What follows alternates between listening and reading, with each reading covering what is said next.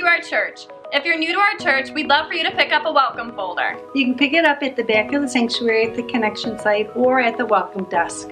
In your bulletin, you'll find a friendship card. Please fill it out so we'll know you're here. And on the back, you can leave prayer concerns, blessings, or notes to the staff. Enjoy the service!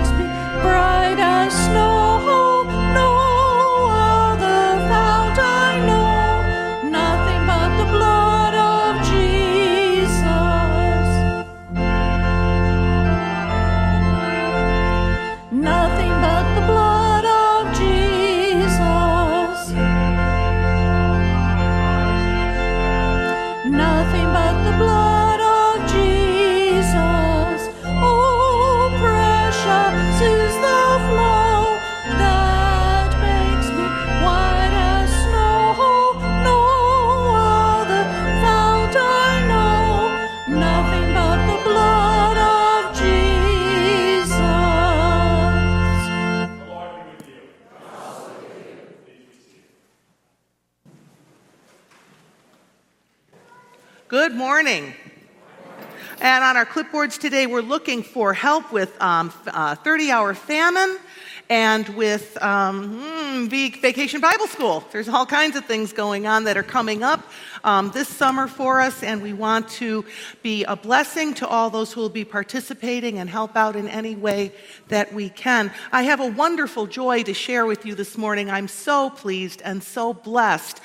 Sandy Houck's Disciple 1 class had their closing session and service this past Thursday, and we have some people who worked since September. They were meeting every single week, I think except for when it was really bad and snow. But they were meeting, and it was a wonderful, wonderful time. And so I want to celebrate that class. It's so important that we dig deep into God's Word to grow in our Christian discipleship. And these folks made the commitment to do that this year. And so I just want to celebrate them. Jim Hohense and Marilyn Varney, Mary Luder, Lori Gondek, Debbie Stern, Melissa Rada, Kelly Putney, and Kenny Say all went through Disciple this year, and it was such a blessing under Sandy Houck's capable leadership. So let's give praise to God for all of the work that God did in the lives of these folks who met. Amen? Amen. Praise God. And if you did complete Disciple, you know because you were there. And I have, if you didn't get your certificates on Thursday, I have them. So come catch me, and I will give you your certificate. What other joys do we have to share this morning? Yes, Becky. Yes, she is. Amen.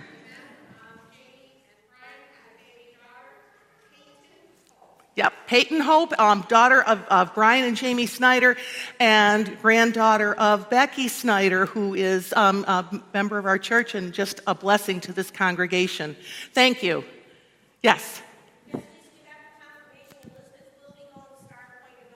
Confirmation, Elizabeth will be going to Star Point in the fall. What a blessing that she'll be able to receive all that she needs. What a blessing. Others. Well, I know you have joys because the joy of the Lord is our strength. God has blessed us abundantly so that we can be a blessing. Let's return our gifts, tithes, and offerings to the Lord to show God how much we love Him, to offer our blessings to Him.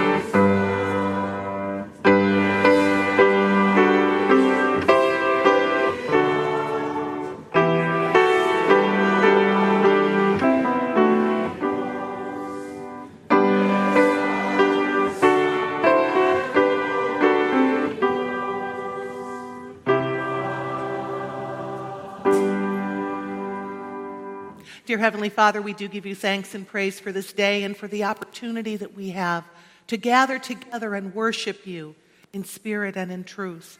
Lord God, accept the offerings that we make, multiply them, and give us wisdom to know how to best use them for the furtherance of your kingdom. It is in your name that we pray. With these concerns and those that are in your heart, whether you join me from your seat or at the rail, let's turn to the Lord in prayer.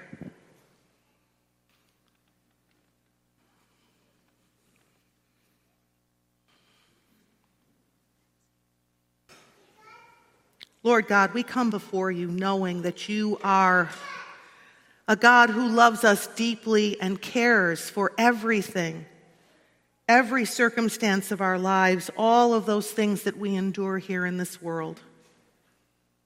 You desire to bring us into a place of peace and rest, and we are often in the midst of storms. Help us to rely on you, to trust in your name and your great power to be with us through these times, to help us to overcome them, to help us to know your peace and your rest in the midst of them. Now, Lord, we lift up all of those who are sick and infirm, those who are in need of a healing touch from you, Lord God. We pray for relief of pain. We pray in Jesus' name for wisdom for doctors, nurses, and other caring medical professionals who need wisdom that is beyond their training, that is beyond their experience and their learning.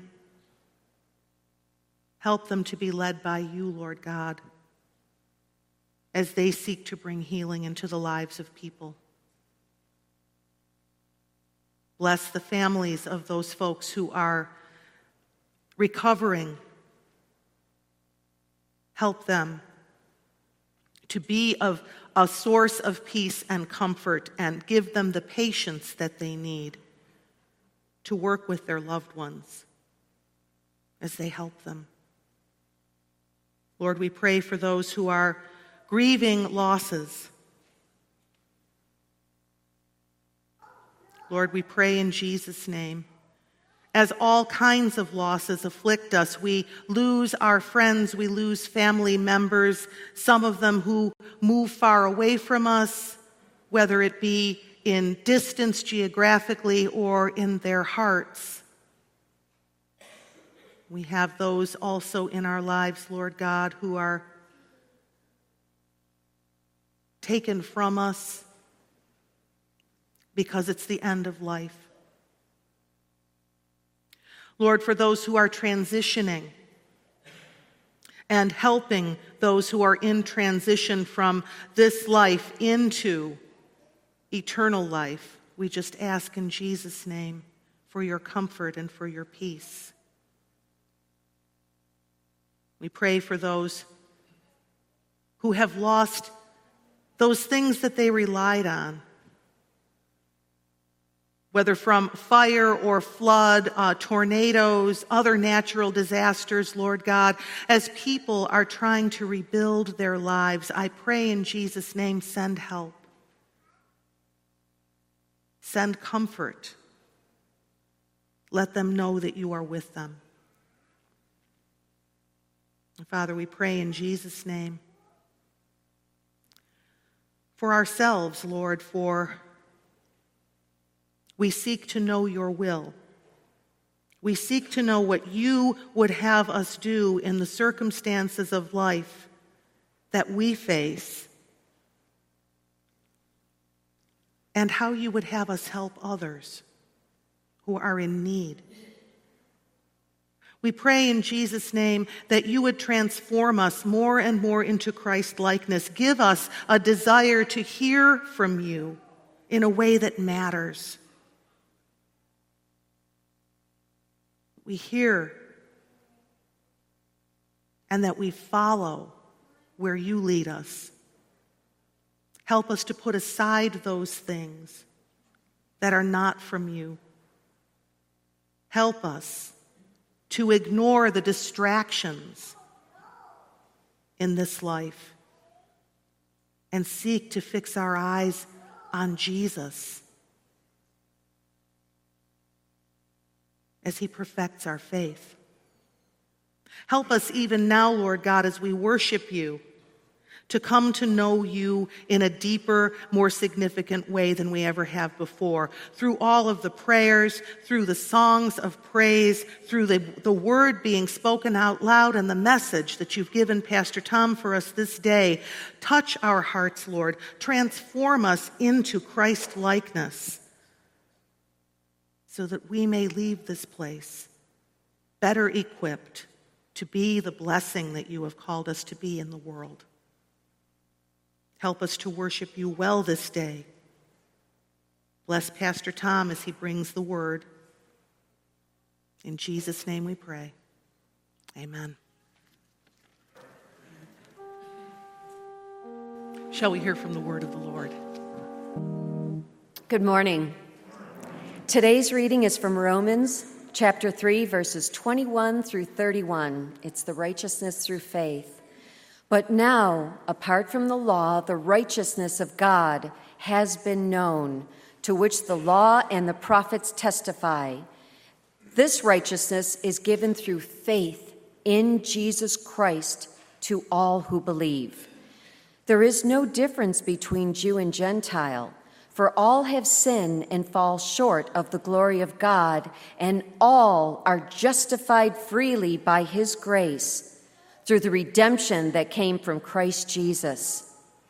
God presented Christ as a sacrifice of atonement through the shedding of his blood to be received by faith. He did this to demonstrate his righteousness, because in his forbearance he had left the sins committed beforehand unpunished. He did this to demonstrate his righteousness at the present time, so as to be just and the one who justifies those who have faith in Jesus. Where, then, is boasting? Is it excluded? Because of what law? The law that requires works? No, because of the law that requires faith. For we maintain that a person is justified by faith apart from the works of the law. Or is God the God of the Jews only? Is he not the God of Gentiles too? Yes, of Gentiles too, since there is only one God who will justify the circumcised by faith and the uncircumcised through the same faith. Do we then nullify the law by this faith? Not at all. Rather, we uphold the law. This is the word of the Lord. Thanks be to God. Thank you, Judy. Last Friday, I went to graduation over at Star Point to watch some of our young people graduate from high school. My grandson actually graduated this year from high school. Anybody else have a graduate in their family? What a wonderful celebration, isn't it? To have people accomplish and get through this wonderful journey and graduate and move on to the next phase of life. This last week, we had a couple of our long-term members graduate. We sent them from our church to the Eternal Church. They actually stepped up to a little better church. What does it take to graduate to that eternal church? What does it take to please God? Is it being good? Is it worshiping God? Is it giving of our time or our money? Is it belonging to a church? Paul tells us that it doesn't matter whether we're Jew or Gentile, or in other words, whether we're a part of a church or we're not, whether we're good or bad. That the only way we find our salvation is through faith. We're going to look at this book of Romans all summer, but we're also taking a look in the Old Testament, and today we're going to look at the book of Genesis and talk about a character there. Let's see if you can figure out who it is. He left his home and traveled to a place he'd never been, where God promised him he would have so many children, they'd be like the stars in the heavens. And God told him to take a knife and cut himself someplace nobody would cut themselves. Anybody guess who I'm talking about? Abraham, yes, good old Father Abraham. Abraham, it says in the scripture, in the book of Romans actually, in the next chapter, it says that he believed God, and it was credited to him as righteousness. He believed God, and he was saved, as it says in this passage, by his faith. Not by what he did. He believed in the impossible. He was an old man in his 90s, and his wife was old as dirt. Sorry, Sarah, but she was. She was so old that there is no way, it is virtually impossible for her to have a child. And yet Abraham believed that God could do the impossible. You know, a number of years ago, someone once said to me, if God can't do the impossible, what do we need God for? If all we're going to get out of God is what we can do, we don't really need God. We need God to do what is virtually impossible for us to accomplish on our own. God is good. And all the time. But we're not. It says in this passage, all have sinned and fallen short of the glory of God. God is like this glass of water, perfect, pure, clear, clean. But we're not. Even when we try. Last week, I went up in the attic to build some shelves at the cottage. Now, actually, the left side I built first came out pretty good. You could walk up and look at them and say, pretty good. And I felt good. You know, you get that picture in your mind of what they're going to look like. And it actually came out about like that. So I was feeling real confident because I was going to the other side to do exactly what I did on the first side. And my wife came up at the end and she said, well, they're nice, but that one's just kind of like not right. Thanks, honey. That's what I needed. Encouragement. You ever find that the picture you have in your mind is not what actually happens? It's not just in building shelves, it's in building our lives. We want to do what's right, but somehow we don't make it. So we're more like this dirt. I got this from the front garden, just basic garden variety dirt, just like us. Each one of us has sinned and fallen short of the glory of God. And because of that, because we're sinners, it actually makes God angry. It says so in the book of Psalms. It says, God is a righteous judge, a judge who displays his wrath every day. If he does not relent, he will sharpen his sword, he will bend his string and his bow. He has prepared his deadly weapons. He makes ready his flaming arrows. Whoever is pregnant with evil conceives trouble and gives birth to disillusionment. God gets angry. And we have a hard time picturing God as angry. We like to think of him as Santa Claus, making a list, checking it twice, but, gives everybody a gift anyways, right? We like to think of Jesus as always saying the nice words, but he didn't. God gets angry, and we can understand it if we look through the eyes of God.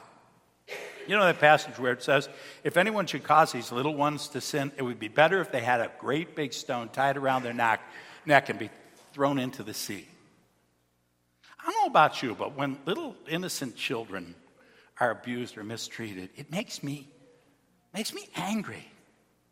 Something like this. Strapped into a car seat, crying. What would you do? Is everything okay? That's my baby.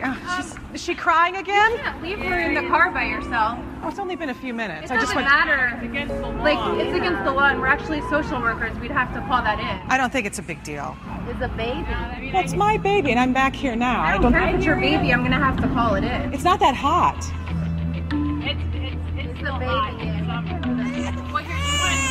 Yeah, why don't you take care of your baby, but I'm still calling it in. Look closely. You can see she's visibly shaken and can barely dial the phone number. I do it all the time anyway. Take her out of the car. I have to run one more errand. Okay, are you going to be here for a second? Are you kidding me? It's not a big deal. It says you're a social worker, right? Yeah. You need to call. I'm sorry. No, you're overreacting. No, we can't do that. I just want to take the lady and strangle her, don't you? Of course, we know it's a TV show. I wish it was just a TV show, though. When people do things like this, it makes me angry. And there are things that we get upset about and we get angry about because they're just not right. And God is the same way. In the 3rd chapter of Romans, where we're looking, in the beginning of the chapter, it says this: there's no one righteous, not even one. There's no one who understands. There's no one who seeks God. All have turned away. They have together become worthless. There's no one who does good, not even one. Their throats are open graves. Their tongues practice deceit. The poison of vipers is on their lips. Their mouths are full of cursing and bitterness. Their feet are swift to shed blood. Ruin and misery mark their ways. The way of peace they do not know. There's no fear of God before their eyes. Does that make it clear? Now, Paul kind of points it out. None of us, not you, not me, not anyone in this room or anywhere on this earth is good. Abraham wasn't good. Really. He was kind of a jerk. He had an army, hundreds of men that he would go around and impose his will on his neighbors. They were afraid of him. And you're not afraid of somebody who doesn't have the ability to hurt you. Abraham not only had the ability to hurt people, he did. He kept people as slaves. When he went to Egypt, he was concerned that the Pharaoh would fall in love with his 90-year-old wife. And so he said, "Tell the king you're my sister." What? Even crazier, turns out she is his sister. Abraham was not exactly what we would call good. And so in verse 27 it says, none of us can boast because none of us are good according to the rules of God, according to what God says is right and wrong. Every one of us has sinned and fallen short of the glory of God. I find it fascinating how oftentimes people, especially Christians, will pick out one little group of people to point out what their problem is, as if we don't all have our own. And sin separates us from God. Isaiah 59 says it this way: your iniquities have separated you from God. Your sin has hidden his face from you so that he will not hear, for your hands are stained with blood, your fingers with guilt. Your lips have spoken falsely. Your tongue mutters wicked things. You see, it's impossible for us to have this dirt and this pure water together and still have pure water. Do you get it? It doesn't matter how much dirt I were to put in this water. Let's do something. I'll just take a pinch. So what do you think? Is the water dirty or clean now? It's dirty, right? That's the problem. If we put dirt in the water, I've got to wash my hands off here, it becomes dirty. So if God is going to remain perfect, he has to stay away from the brokenness and sin that we are. Abraham believed that the impossible was possible. And so he did what was unimaginable. He took a knife and he cut himself someplace where you just don't cut yourself. If you don't know what I'm talking about, go home and ask somebody. I'm not going to describe it. He did the unimaginable because he believed in the impossible. It's not that God really wants us to hurt ourselves, but he wants to know if we really believe in God.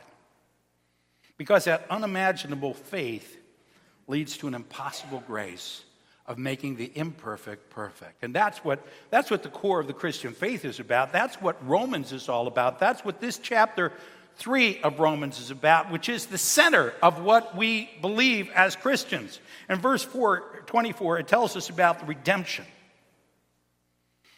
God is angry, and somebody's got to pay the price. Somebody's got to pay for this. Somebody deserves to be punished for this.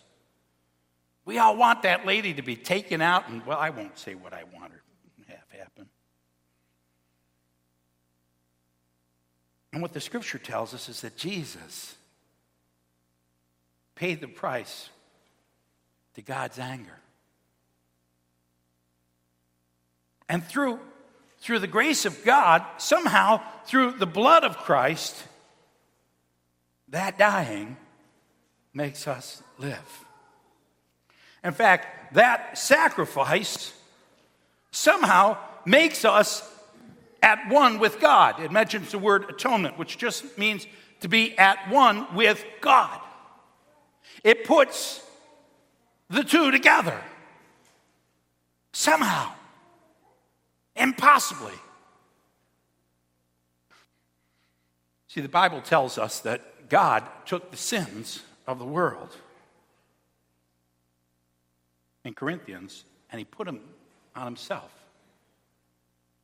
which made God full of sin. That's the price he paid. That's the death he experienced. Because for God to lose his righteousness, for God to lose his perfection, is the greatest pain that God could feel. God can't die. Jesus dying on the cross wasn't about God dying. It was about God dying to his right to have only perfect people in his presence.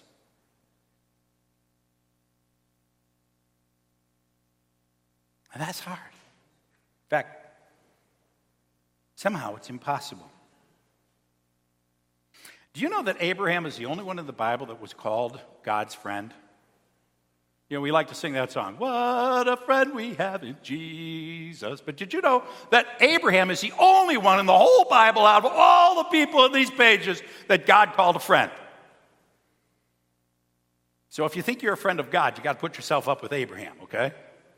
Kind of interesting, isn't it? The only one. And why would he call himself a friend of Abraham? Because Abraham believed. He had faith. And faith is not about us receiving some benefits from God. It's not about us somehow getting what we want out of God. It's about us living. Be living for God.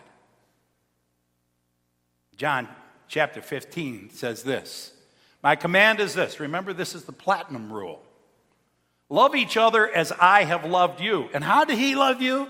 Greater love is no one than this, that they lay down one's life for one's friends. You are my friends if you do what I command. Are we willing? Are we willing to sacrifice like Abraham was? Like Jesus was?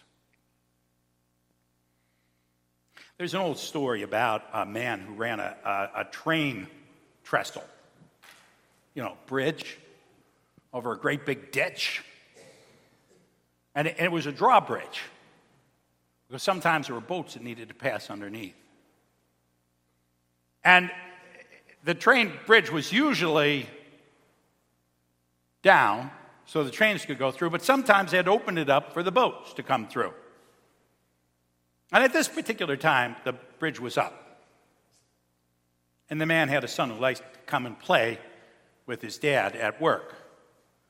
So while his father was sitting up in his little booth where the controls were, his son started climbing around and ended up down in the mechanism that ran the bridge. And the father heard a train coming. And he's shouting to his son. Now he has a choice. He can't get his son to hear him. He can go down and get him out of the mechanism, but he doesn't have enough time to do that and put the bridge down. So either his son is going to get mangled in the machinery, or the train is going to crash. Would you throw the lever? Would you let your child die so that hundreds could live? I was asked on an ordination retreat what I would be willing to die for. We were very brave and strong until somebody said, I want to know, what would you be willing to let your child die for? Would we be willing?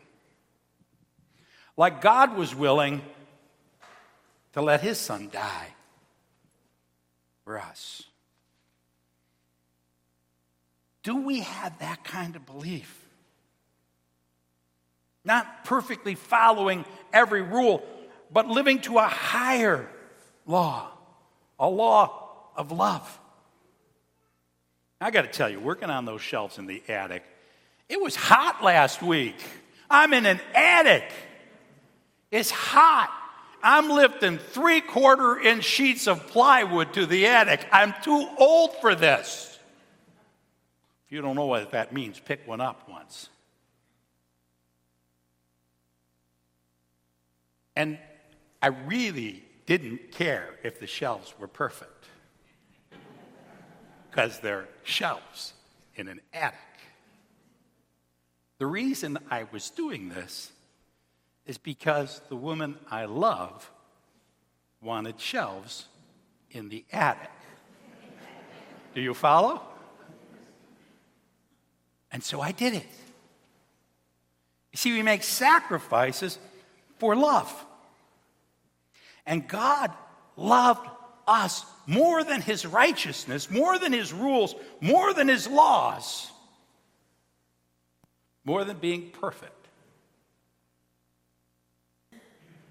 And that love changes everything. In 1 Peter, chapter 4, it says to us, above all, love each other deeply, because love covers over a multitude of sins.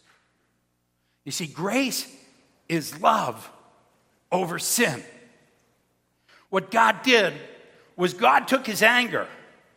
You know, like when you're angry at your child and you want to do something bad to him, and you swallow it up yourself. And God took that sin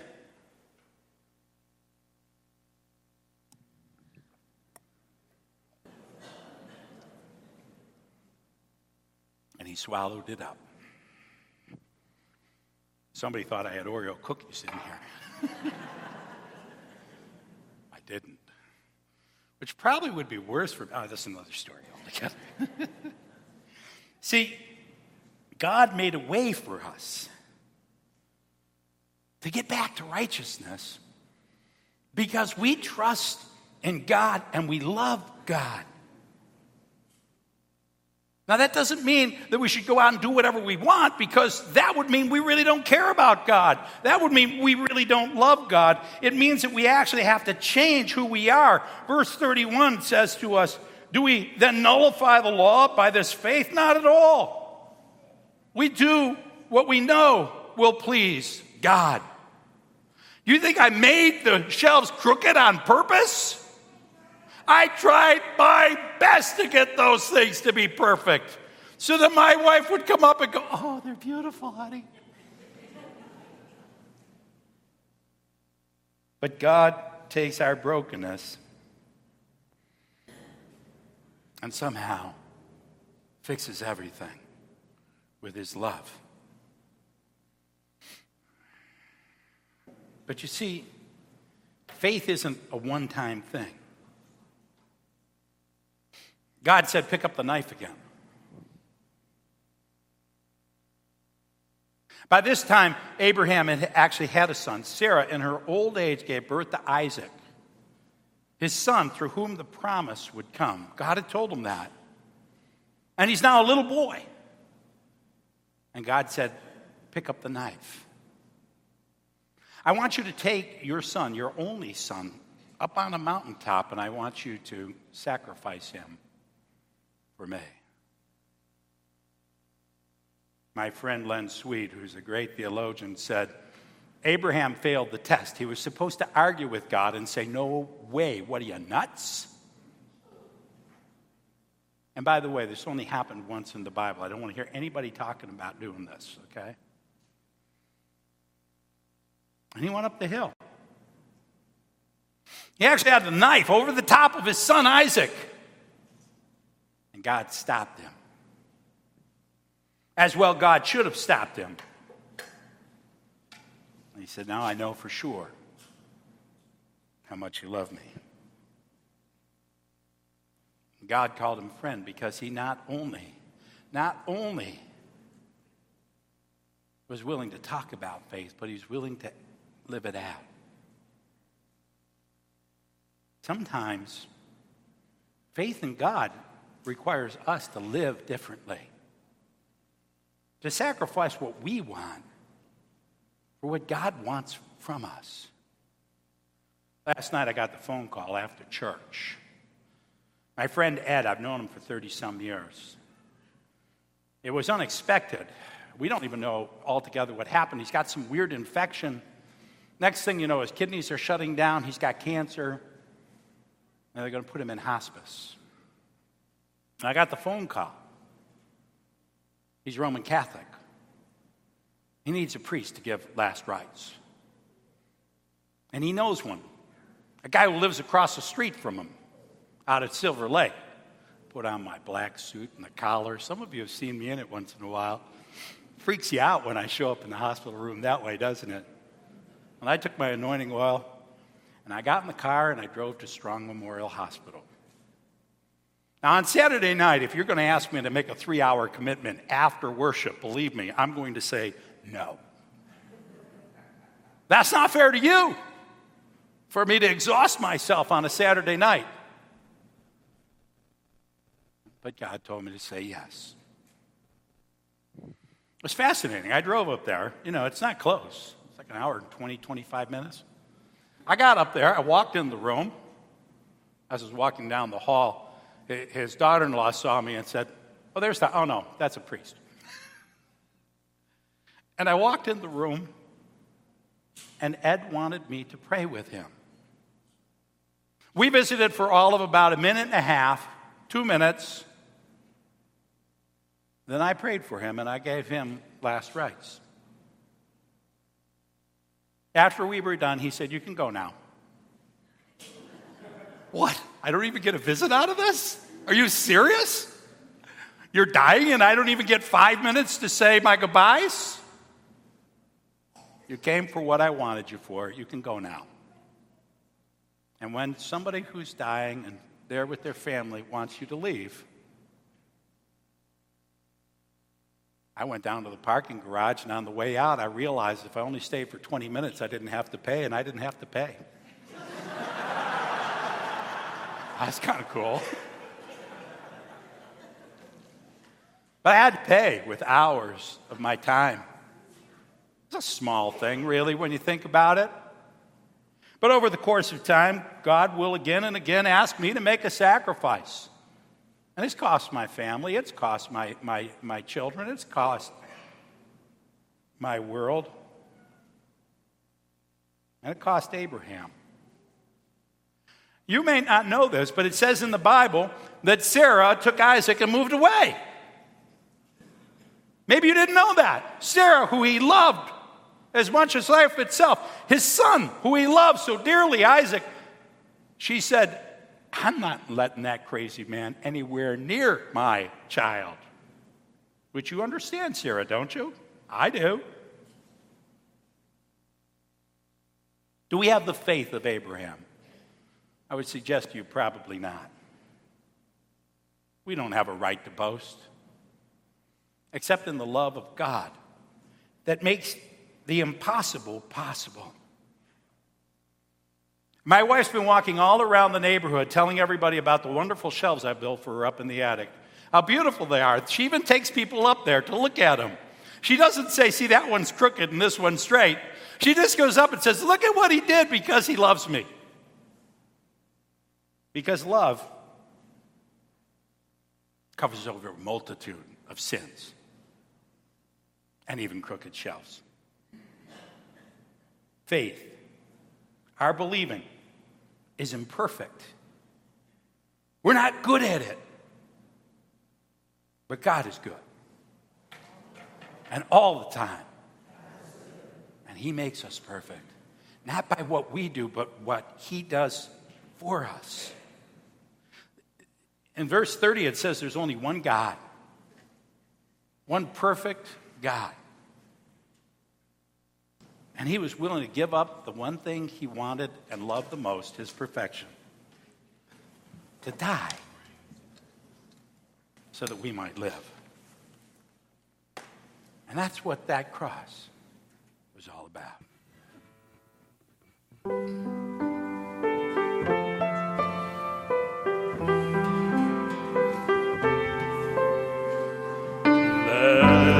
Letters of crimson.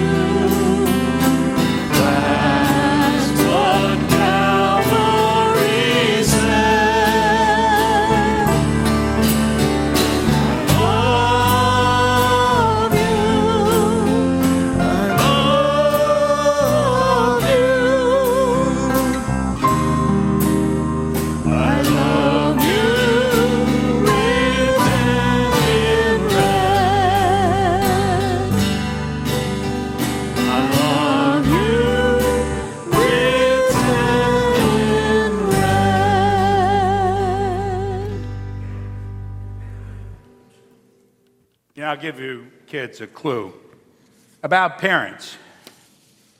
We really know you're not going to be perfect. After all, we weren't.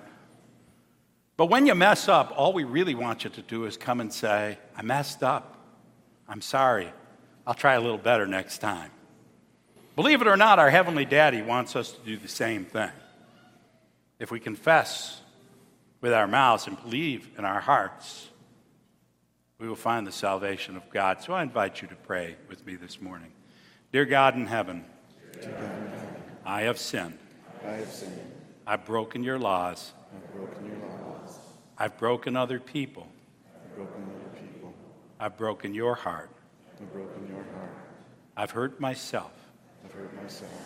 Forgive me, Lord. Change me. Fill my heart and help me to live Help me to live the way you want me to live. the way you want me to live. In Jesus' name we pray. In Jesus' name we pray. Amen. Amen. You know, God calls us not to just confess, but also to repent, which means to turn, to change our lives, to do something different.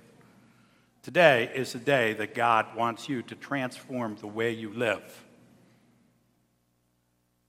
In about a minute, you're going to be perfect. Pretty cool, huh? You're going to be perfect. Absolutely nothing wrong with you. Everything you ever did wrong will be gone. The question is, what are you going to do with that? How are you going to live for God in faith? In the name of Jesus Christ, your sins are forgiven. In the name of Jesus Christ, your sins are forgiven. Glory to God. Amen.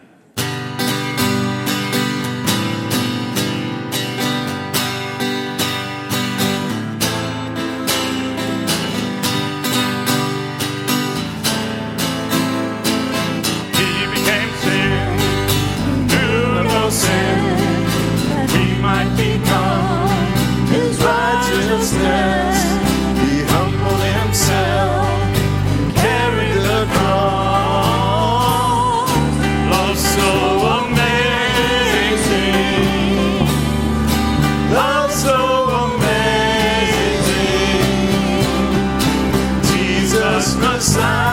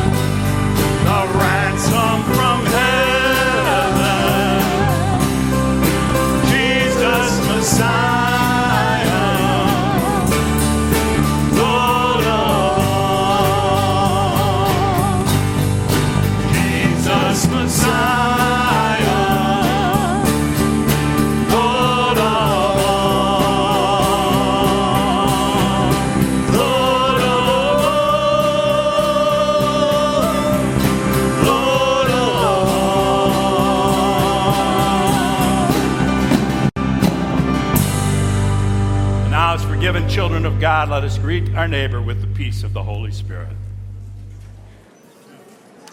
Good morning.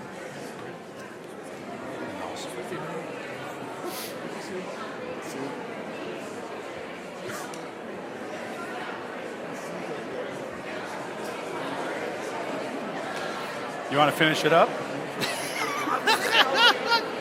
be with you. Peace be with you, Homer.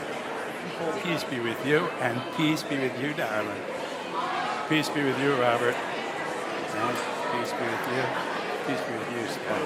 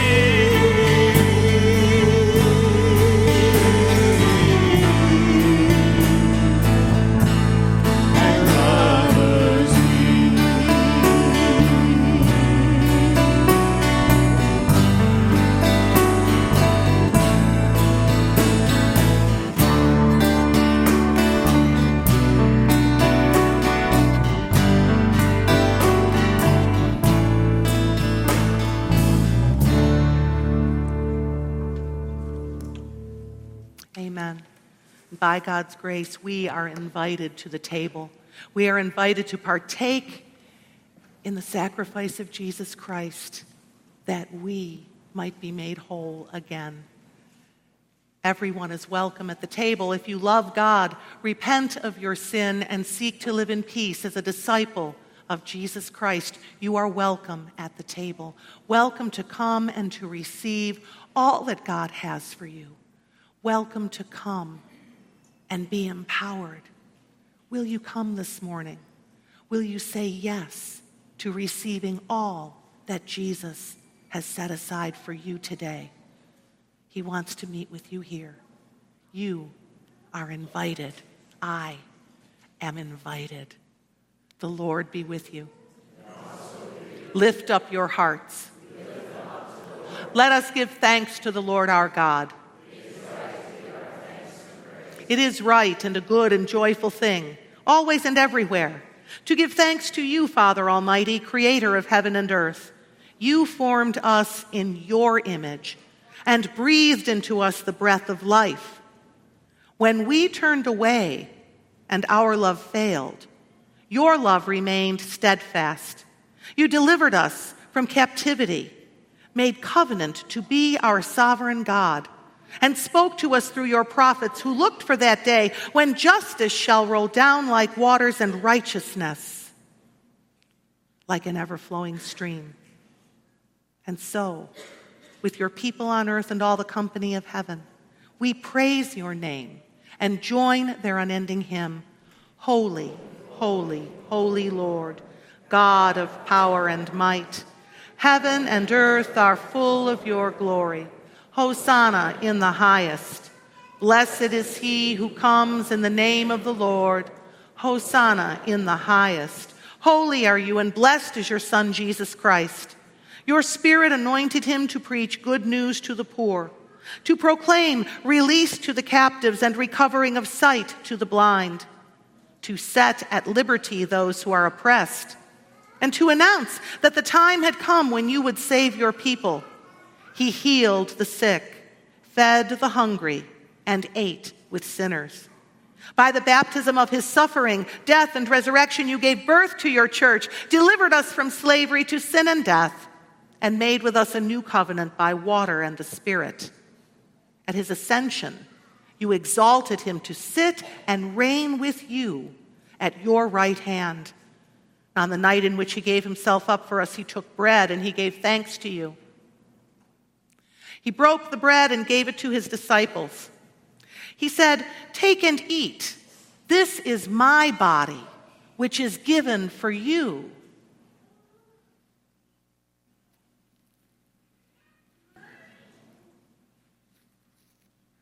Do this in remembrance of me. And when the supper was over, he took the cup. Again, he gave you thanks and praise and gave it to his disciples. He said, "Drink from this, all of you. This is the cup of my blood, the blood of the new covenant poured out for you and for many, for the forgiveness of sins.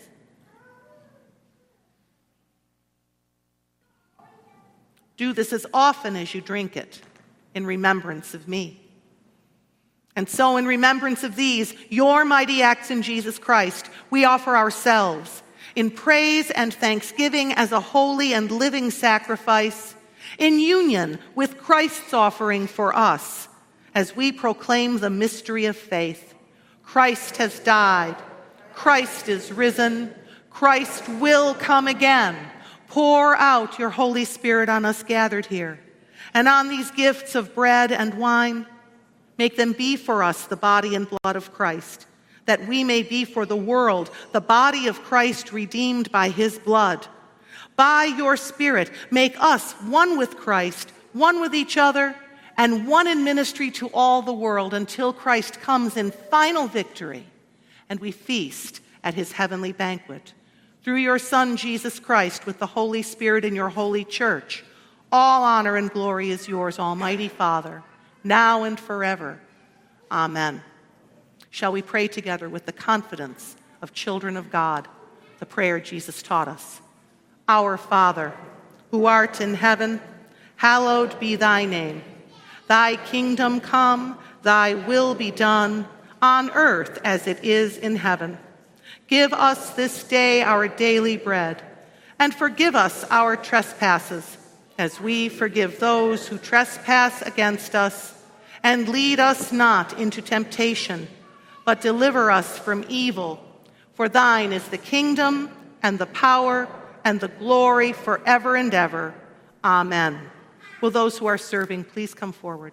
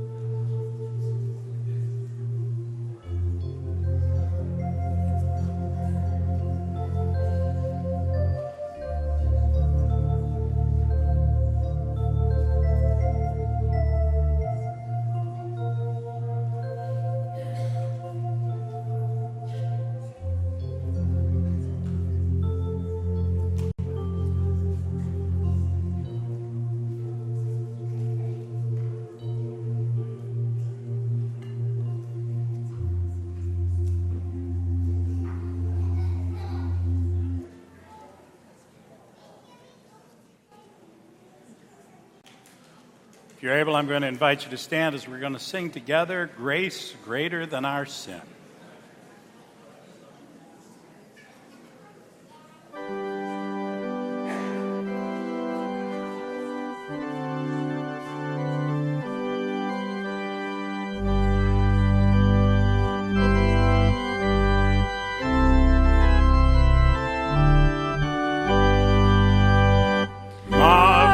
Grace of our loving Lord, grace that exceeds our sin and our guilt, yonder on Calvary's mount outpoured, there where the blood of the Lamb was spilled.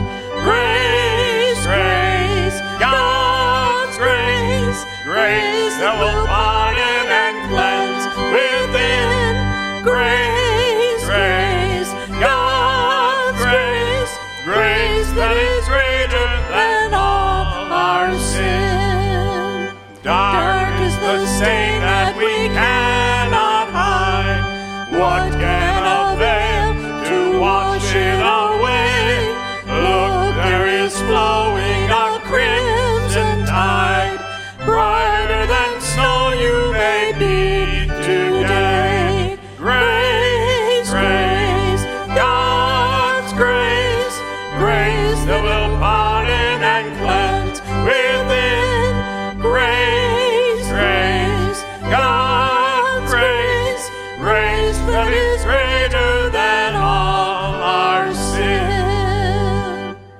So when I was a kid, I had a mother who used to tell me that you got to eat a peck of dirt before you die. Anybody else have a mother like that? Like, really? What was that all about? We're like, what? Well, we did learn that a little bit of dirt isn't going to kill us. It's really not going to make that much difference. That little bit of dirt isn't going to bother us at all. And we need to learn how to swallow it and live on through it. You know, the platinum rule is very simple. Love one another as God has loved you. That means in life you're going to have to swallow a little dirt. Not your dirt, somebody else's dirt. Somebody else's fault, somebody else's problem, somebody else's pain. Remember, the prayer says, forgive us our sins as we forgive those who sin against us. So there's the challenge, isn't it? Challenge is to go and live like Christians in this world. I'm not talking about the people who don't want to be forgiven. I'm talking about the people who are seeking to be in relationship with you and with God and to love you as God loves you. Go and spread that grace, that forgiveness, that love. Eat a peck of dirt. It's good for you, good for the world. Go in peace.